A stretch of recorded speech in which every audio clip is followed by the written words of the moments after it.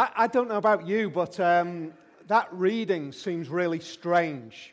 And yet at the same time, I think it speaks really powerfully about what we're looking at this afternoon. It's about life change. Two things have really struck me this past week.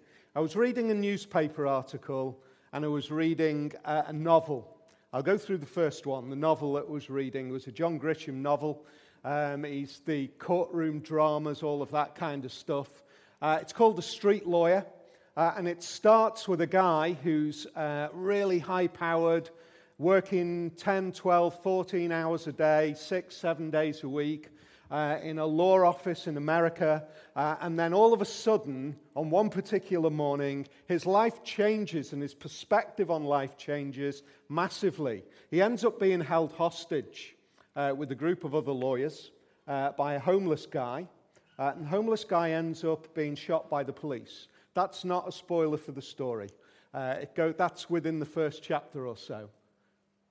And from that moment on, the whole of his life changed. The way he viewed things, the way he thought about things. I guess for many of us, we've been through those kind of experiences. A moment in life that changes everything. The other article that I was reading was in the newspaper, and it was about a guy who was writing autobiographically. He was writing very personally about his own experience as a younger man in losing his wife. His wife had died just previously.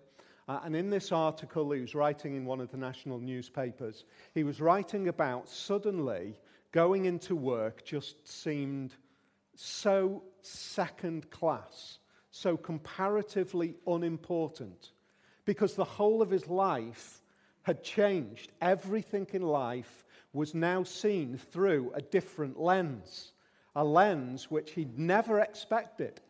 And I suppose both of those, one's fiction, one's fact, both of those remind me, I guess, that that's how we are in this world. There are very often events that come along and they hit us and they grab us and they change life from this moment on. And the other interesting thing is we don't have a choice when they come and hit us, do we? We think that we are in a particular pathway, we're going down a particular direction, we know where we are, and then very often we can just suddenly end up in a completely different and unexpected direction. That's the story of this guy. His name's Paul, although if you were really observant, congratulations, really well done. As he recounts the story, he describes himself as Saul.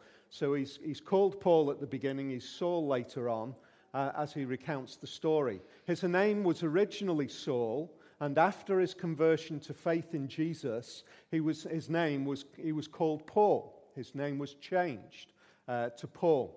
It's his moment of dramatic change. I just want to note three things as we have a quick look at the text. Paul is a massively important feature in the message of the Bible. If you're not too clear on the Bible's in two bits. There's the Old Testament and there's the New Testament. The Old Testament has everything that goes on before Jesus and everything that prepares for Jesus. And then the New Testament talks about everything from Jesus onwards. And Paul is writing, or he's a major contributor to what was written afterwards. In fact, he was given the job, particularly, of spreading the message of Jesus to people who were at that time called Gentiles. The world was pretty much split into two groups, the Jews and the Gentiles. Those who believed in the God of the Old Testament and those who didn't. Then Jesus turned up, and Paul became a messenger of this Jesus to people who weren't Jews. If you're a Jew here today, you would have been considered as Jewish, and then many of us who are not of Jewish heritage, we would be considered Gentiles. In fact, for lots of us here this afternoon, we're here because of the message that Paul spread to the Gentiles. But here's what changed for Paul. They heard him speak. He's recounting this story to a group of people. He says, I was a Jew born in Tarsus of Cilicia, but brought up in this city. I studied under Gamaliel and was thoroughly trained in the law of our ancestors. I was just as zealous for God as any of you are today. I persecuted the followers of this way to their death, arresting both men and women, throwing them into prison, as the high priest and all the council can themselves testify. I even obtained letters from them to their associates in Damascus and went there to bring these people as prisoners to Jerusalem to be punished.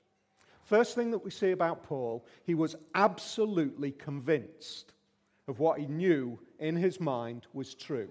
He was absolutely convinced that this Jesus was a fraud, a charlatan, and somebody who was absolutely right that he was killed. He was utterly convinced. His worldview was shaped like that. Absolutely sure. In fact, he was so sure that his life ended up reflecting what he was convinced of. He was so committed to that view that not only did he round up people who were talking about Jesus, have them thrown into prison, have them killed, he also was sent as, if you like, out into to gather, in our language of today, he was sent to gather refugees to bring them back to throw them into prison. That's the kind of thing that he was sent to do. That's what he's talking about when he says, I was sent to Damascus. People who believed in Jesus, who fled from persecution, from his persecution, he then chased after to bring them back. That's somebody who is utterly convinced that the message of Jesus is wrong. I find that really interesting. I find it really interesting because here we are 2,000 or so years later, and there are people who are absolutely in the same camp as Paul. I love those conversations. I have lots of conversations with people who don't believe what I believe, and they're great conversations. I don't think I've ever yet managed to fall out with anybody up to now, but please, I try. We'll be, friendly conversation afterwards. Please don't beat me up. People who think, Paul, you're an idiot. Paul, me. You're an idiot. If you really think this Jesus is real. There is a worldview which we are shaped by. And I understand that. And I respect that worldview. I respect that in the world that we live in today, the idea of believing in Jesus is really quite bizarre and really quite strange, relatively speaking, because we are fixed in a particular way of viewing the world. I guess that's very often shaped by our ideas of science and how we feel in one frame of mind that science has disproved the idea of God. On the other hand, I think all of us, interestingly, are becoming less and less sure about science. I find it really funny. I won't ask for a show of hands, but who's done a diet up to now in their life? I'll put my hand up on behalf of everybody else. And then I find out that actually the diet that I was doing a few years ago is no longer what I should be doing, because the scientists who were telling me all of that stuff was really bad a few years ago are now telling me all of that stuff that's really bad is now really good. And I should actually be eating fats. And I should actually, fats are now good for us. Sugar is the major challenge. That's fascinating. I'm no dietitian. So please don't listen to me. Don't say, go and do what he says. Not at all. But I find it interesting that we're ever changing the things that we think we're so sure on. It's an interesting world that we live in, isn't it? Paul was like that. He was absolutely sure. He was convinced. He was really smart, and he'd studied. He studied under a man called Gamaliel. That tells us that not only was he convinced because he was born into it, but he absolutely committed himself to learning about it. And his worldview, that's what it is. So he gets this letter to travel to Damascus, to grab the refugees, to bring them back, to imprison them, and to kill them. That's what was going on at that time in the history of the church. As he's traveling, we see something dramatic happen. So the first thing that we see is he is utterly convinced. The second thing that we see is what he is convinced of is turned upside down, not by him. His view of life is turned upside down. About noon, as I came near Damascus, suddenly, the same city as Damascus as we know of today, so he's traveled quite some distance. Suddenly a bright light came from heaven, flashed around me. I fell to the ground and heard a voice say to me, "Saul, Saul, why do you persecute me? Who are you, Lord?" I asked. One of the things about Gamaliel, we don't know a great deal about him, but there's various other people who've written about him outside of the Bible. One of the things that we do know about Gamaliel is he was primarily involved in the ideas of how the message of God's law worked out in our lives. He was a legal guy. And that's really reflected in the way that Paul speaks and thinks. He's a really sharp, logical thinker. When you read some of the stuff that he writes later on, whether you agree with him or not, it is breathtaking, the logic in which he writes. He is a logical, legal thinker, really smart guy. And then something happens which turns over his view of what is real. Something supernatural occurs when he has been convinced up to now of everything that is natural. What happens is there is a dramatic, bright light that shines around, and he hears a voice. And you straight away, I understand. Here we are, 21st century Yorkshire, and we're thinking, bright lights, voices, what's going on here? Here's the thing. What Paul sees at that moment in time, if I can put it like this, is he suddenly realizes that everything that we know, everything that we trust in, and everything that we believe in is not restricted simply to what we can see.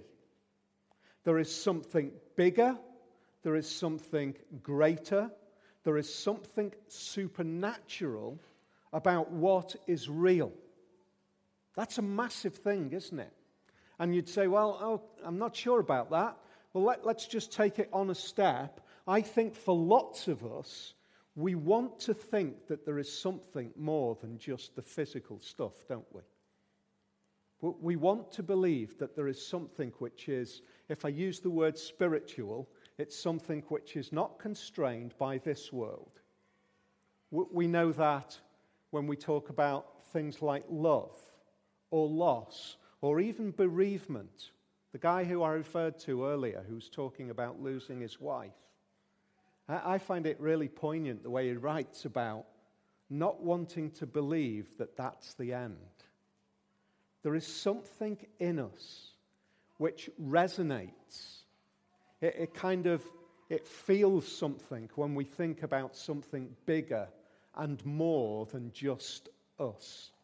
One of the things that I've found fascinating is the difference in conversation between people who are my age, older, and people who are younger. For lots of us who are in our 50s, we've been kind of shaped by the scientific, convincing world. We grew up in school with it. That's what we're committed to. We're shaped by it. We think like that.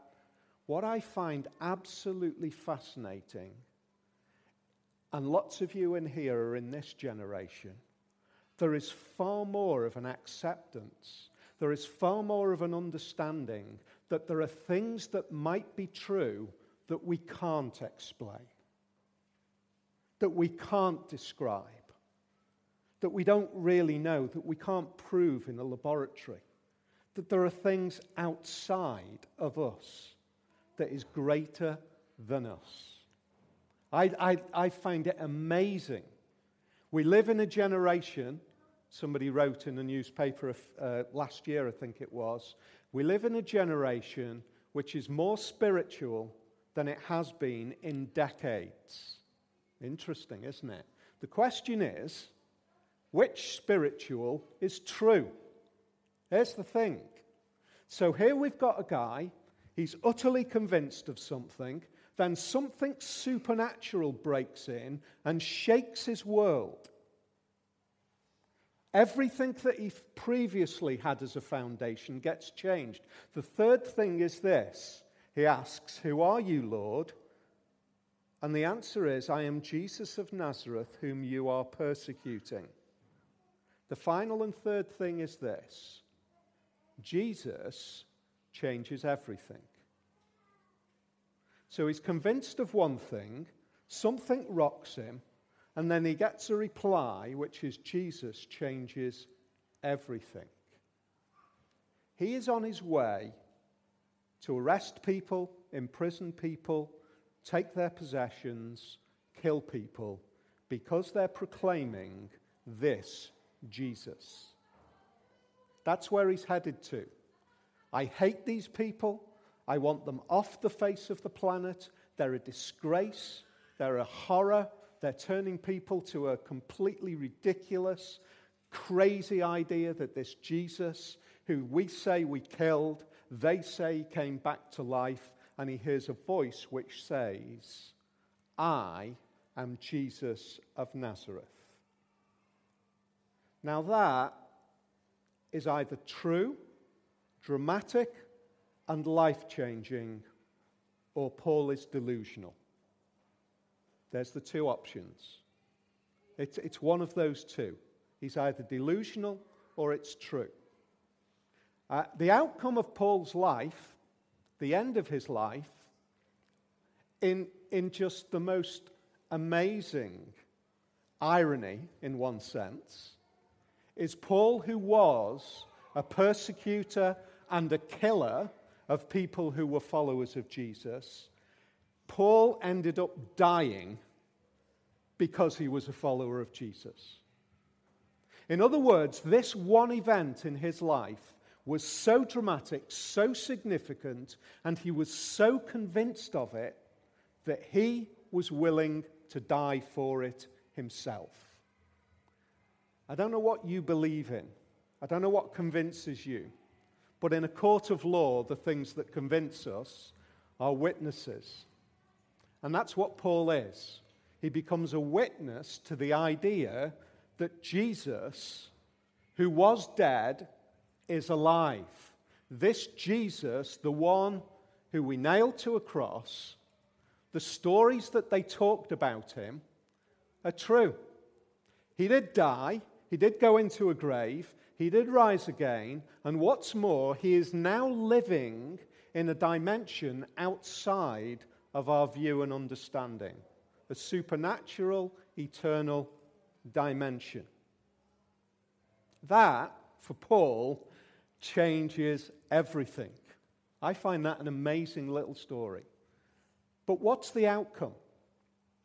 Well, the outcome is quite dramatic. He goes to a town, and a man called Ananias, who is already prepared by God to meet him, meets with Paul, and he says to him, "The God of our ancestors has chosen you to know his will and to see the righteous one and to hear words from his mouth, and you will be his witness to all people of what you have seen and heard." Paul, you who were a killer are now going to be a witness. Your life in one moment is going to do a full 180. You are heading in one direction and you are completely turned around. It's just the most dramatic change in a life. The person who you would least expect to be a proclaimer of Jesus becomes a proclaimer of Jesus. And now, he says, what are you waiting for? Get up, be baptized, and wash your sins away, calling on his name. That's that's one of the reasons that we're looking at this. What is this all about that we're talking about this afternoon and doing and observing? It's quite simply this. And this is what Paul does. And this is what Nikki and Ellie are going to do in a few minutes. Paul makes a statement by what he does. Not by words, by what he does. He acts out what he believes. He says, I believe that Jesus who was alive, was killed, was raised back to life, and is now living in heaven.